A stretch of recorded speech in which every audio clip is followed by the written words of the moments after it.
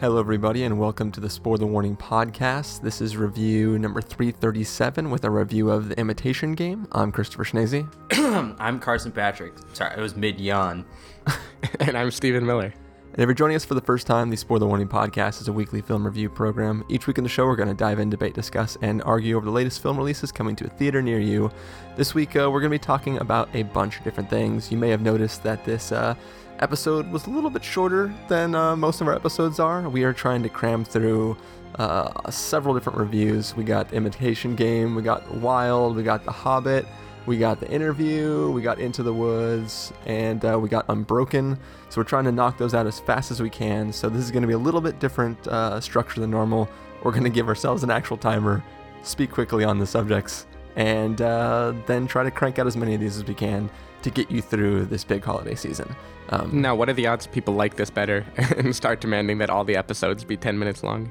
I mean, there is an aspect to it that I'm sure people will like better. I know personally myself, I listen to like a million different podcasts, so every time there's like, oh, sorry guys, this is going to be short, I'm like, it's cool, I can get through it.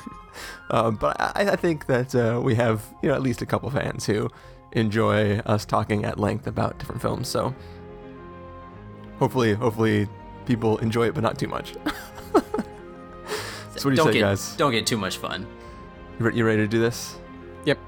All right, we're going to take a listen to the trailer for The Imitation Game and then come back and give people a review. This war, we're not winning it.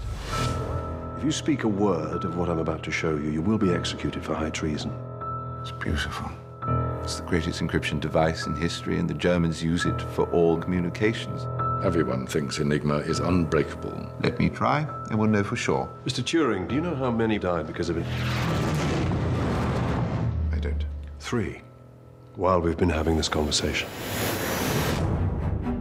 Gentlemen, meet Mr. Turing. We used to work together then. I'm afraid these men would only slow me down. Popular at school, were you? We're short on staff. We get more staff then. You have 6 minutes to complete the task. Is that even possible? No, it takes me 8. 5 minutes and 34 seconds. You said to do it in under 6. What is it that we're really doing? We're going to break an unbreakable Nazi code and win the war. Oh. To pull off this irascible genius routine, one actually has to be a genius. I'm designing a machine that will allow us to break every message, every day, instantly. You're going to need all the help you can get, and they are not going to help you if they do not like you. Have you decrypted a single German message? You will never understand the importance of what I am creating here. Our patience has expired. No! If you fire Helen, well, then you'll have to fire me. Me too. And me. It better bloody work. Helen, you do not have to do this alone. What are you doing? What's going on? The Navy thinks that one of us is a Soviet spy. You've got more secrets than the best of them. What if I don't fancy her in that way? Can't tell anyone, Owen. It's illegal.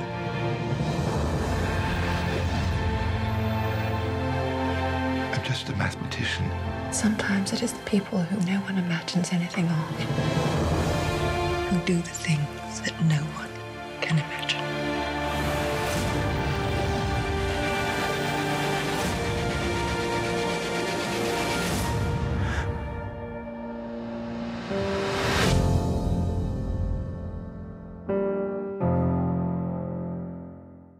All right, we are back. We are talking about The Imitation Game. We are doing this very strict. Carson, you have 3 minutes to tell us what you thought about this film. And go. Luckily, this one will probably be pretty short, so I enjoyed the intimidation game. Nailed it. I'm a genius. Yeah, I like the Imitation Game. It's obviously not for dumb people. That was a joke, since I can't pronounce the title. But anyway, Intimidation was actually a pretty interesting pun considering the story of this film. Anyways, go continue. Sorry, I wasted. Why don't you let me try? Yes, I enjoyed the movie. I thought it was sort of a conventionally told story, but done well. I thought that it was kind of the opposite of The Theory of Everything, which was a conventionally told story told badly. And I thought that this movie was purely elevated by the performances, and just the subject matter was inherently interesting. And I think it's I think it's the overall focus of the movie is a lot better than something like Theory of Everything, just because like they're actually focusing on the guy you want to know about. So that's good.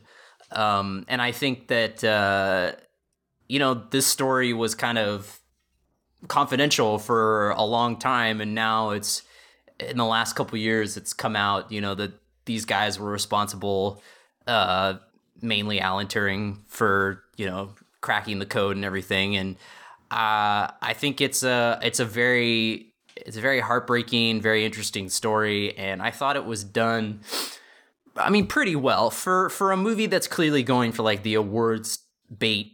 I think that you could do a lot worse, and I think it's overall swiftly paced, and it never. I don't know. It never feels hokey. Like it at least feels like genuine in the sense that, yeah, it may not feel like it does have that feeling of. Hollywood biopic in some parts, but it's overall, it's just a really well-made film, and I think that, I don't know, I was pleasantly surprised. Like, I thought that, it looked good, the period recreation was good, the actors were good, and the directing is very good. It's directed by the guy, I always bring up this movie on the podcast, but Morton Tildum, who did Headhunters. 10 seconds. Okay, Headhunters, which was good. So he did this one, also good. Anyway, that's all I got. All right, good, because your time is up. Steven, you have 3 minutes. Yeah, that, again, should be plenty of time. In fact, enough time to tell the story of why Chris and I both saw The Imitation Game twice. So Chris and I were together and saw it one time after an office Christmas party. And various things happen at a Christmas party which make you tired and maybe not the best time to be watching a kind of slow-burning biopic. And we both fell asleep for large parts of the movie, I believe. And so what I remembered from watching it the first time was, like, what I saw was well acted and nice, but it wasn't really a coherent narrative. Turns out things aren't coherent narratives when you're asleep for half of them. Because when I saw this movie again, I really, really loved it. Like, this was a very well-made movie. I think Carson hit the nail on the head that it is a very, like, traditionally told story. They do a few kind of fun things with, not fun, it's a very sad story, but a few interesting things with paralleling, like, his current interview with the story that he was telling in the past and his childhood. Like, they leapfrog a little bit back and forth. But on a whole, it is a kind of straightforward story. And I would also agree with Carson that it is in the same category as The Theory of Everything, but far surpasses it as far as, like, the quality of anything. Benedict Cumberbatch is extremely good in this character, even if I do think they play up the genius as Asperger's person a little bit too heavily. So, like, he definitely still nails it. The period is very believable. The story is engaging. They take what should be a very difficult thing to discuss, which is encryption and the math behind it, and manage to kind of weave it into this idea of artificial intelligence and Turing machines and things that from a CS perspective you hear about, but it's a story that's never really been told to the general public before. And I think, of course, with the things surrounding his death and the tragedy of all of this kind of having been unseen for 50 years, then it's a very important story to tell. And I think they really just nail the emotional beats of the movie and the broad arcs of the science, even if at the end I was kind of left needing to Wikipedia how the machine actually worked. But you can't really fault them for that. I mean, they made a pretty tight movie, one that anyone who was not just at an office Christmas party should be able to sit through perfectly fine without falling asleep. Yeah. So yeah, I was really happy with it. 10 seconds to spare, Chris. There you go. Okay, you're doing your own timer too. Okay. Yeah. Carson's the only one that can't do his own timer. No, I mean, I would. I'm just relying on other people. Yeah, we get it. You're lazy. So it's cool. No, you know. All right, time for my 3 minutes starting Too many now. algorithms. As Steven said, fell asleep several times during the first viewing of this film, but on return to it, same as what Steven said. I absolutely love this movie. I echo everything both these two characters just said. I had a great time with it. I think that it's amazing how on second viewing there were scenes that I remembered, and I remembered the details down to a T of what was happening as I was like half asleep during those scenes. But for like the emotional resonance of the film like hits perfectly when you're actually awake and watching it. And there are some absolutely brilliant scenes in this film. I've talked offline a little bit with Steven about one of these scenes, which I won't actually go into details about for the context of the film for people who don't know the story. But yeah, I think it's well acted. It's a really engaging story. My only complaint is, Steven's Wikipedia comment about, as the film presents it, Turing from the beginning just has this great idea to build this awesome machine, and it's probably going to work. That's it. So I have no idea how the machine works or where the inspiration or where he had the idea for coming up with it. It's sort of just like from the beginning he knows what he's going to do, and he spends the whole movie trying to do that. So that's really my only complaint, if I had to have a quote-unquote complaint about it. But besides that, very engaging film, very, very interesting, some pretty big emotional stakes throughout, and all the characters are fairly enjoyable, even the ones that, are supposed to be semi-adversarial to Turing are, their interactions are still interesting and still engageable. And I don't think I need to use my last minute because I think we're good. Very much enjoyed the film. Professional. So I think we can allow for some general random discussion that isn't our quote-unquote review at the end. Do you guys have anything specifically you want to talk about? I wanted to bring up, like we both mentioned, the fact that they don't really motivate what is behind the machine. And part of that, I think, is that they're trying to tie this into the general story of Alan Turing, where the big thing that he discovered, or that he proposed rather, were Turing machines, like these building blocks that from them, hypothetically, everything we're doing right now on a computer could be done from a single Turing machine with an infinite amount of tape and infinite time. Yeah. Like that was his big proof. And they were shoehorning that in importantly because like his story has never been told before. But I think the relation between that idea and the particular machine that broke Enigma is not necessarily clear. And it might be because these are two similar ideas but not the same, and they wanted to make it fit into one narrative. Yeah. So they kind of left it vague. Like the thing that's cracking Enigma is the same thing that is learning, and like they were trying to wrap it in a nice bow where if they really delved into the details of it a little more, then the analogy between all of his ideas wouldn't really mesh quite as well. So was he already working on these sort of things prior to trying to shoehorn it into Enigma, or was... Yeah, he had published his like Can Machines Think paper a few years earlier. I think he and Keira Knightley even talk about it in the movie. Yeah, I remember him talking about the paper. I think he talks with his intimigationist during his interrogation. Yeah. And so I think when he decides to crack the Enigma machine,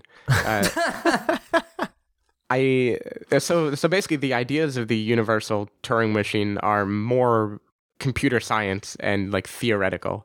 I don't think it was actually his particular goal to build the prototype that would do this, because an actual prototype that would do just what he said is, it needs infinite amount of tape and infinite time. Like it's not the practical way to do it. Yeah. So I think he published on this kind of thing, laying the foundations for what machines could do. And then he built one very specialized machine, which like probably benefit from that science, but it isn't like, it isn't like the machine that cracked Enigma would also pass the Turing test. Like, they make it kind of in a neat little package to tie all those things together. But yeah, I mean, in reality, I think it they were was, pretty I think it separate. was clear that the machine he was building for Enigma was specifically designed for Enigma only, but that it would be the foundation for things that could do anything. Mm-hmm. Yeah. Yeah, I also just wanted to comment. I do agree that structurally the movie is well done. I like that they kind of cut back and forth between his younger life and his current life, and some of the ways that how you come to find out certain things is well done. I like that aspect, and there was something else I was going to say, but I can't remember. So I also really love, and this is like pretty early on, the scene where he goes in for the job interview that he's not actually interviewing for, and he's just trying to convince the guy, like, look, I don't speak German, I don't know anything about what you're doing, but I'm assuming you're working on Enigma and it's a puzzle, and I'm basically Sherlock Holmes, so I'd like to join your group. Well, Tywin Lannister was just like, I have not taken a shit today. Yeah, he's scared to go in outhouses now. But no, Cumberbatch was really on the ball in this movie. I really like the scene where he tried to be humorous. It's very funny. Yeah, he just nailed everything about this. And it's weird because you'd think he could have easily just copied his Sherlock persona, but he creates like a whole different character, a whole different kind of genius. Yeah. All right. Well, we can probably save our last minute of this 5-minute segment and just get on into our verdicts. So, Carson, if you're going to give this a must-see, recommend with a caveat, wait for rental, pass with a caveat, or must avoid, what would you give it? I would definitely give it a must-see. I think it's crowd-pleasing, and it's a well-done film. Steven? Easy must-see for me, too. I mean, it fits in a clear genre. It does it very well. I wouldn't say it's like the most groundbreaking movie of the year, but it's definitely a very well-told story and one that is worth checking out. Yep, I would give it a must-see also. Obviously, skip it if you are inebriated and very tired, but if you're sober and awake, it's a very enjoyable film, very interesting story, and definitely worth a watch. So that wraps us up this abridged episode of the podcast. So, Carson, if people want to find you throughout the week, where can they do that? practicalcandy.wordpress.com. Steven? sdavidmiller.com. People can find me at ChristopherInRealLife.com or Twitter.com/ChristopherIRL. You can find the podcast over at thespoilerwarning.com, where you can get a bunch of the back episodes of the show. Follow us at Twitter.com/spoilerwarning or Facebook.com/thespoilerwarning to get the episodes. Fans at thespoilerwarning.com. If you want to email us, if you want to leave us a voicemail, 760-575-4TSW. That's 760-575-4879. Music for this episode will probably come from soundtrack to Imitation Game, so hopefully you are enjoying that. And we are going to head out and jump into our next review, so talk to you guys later.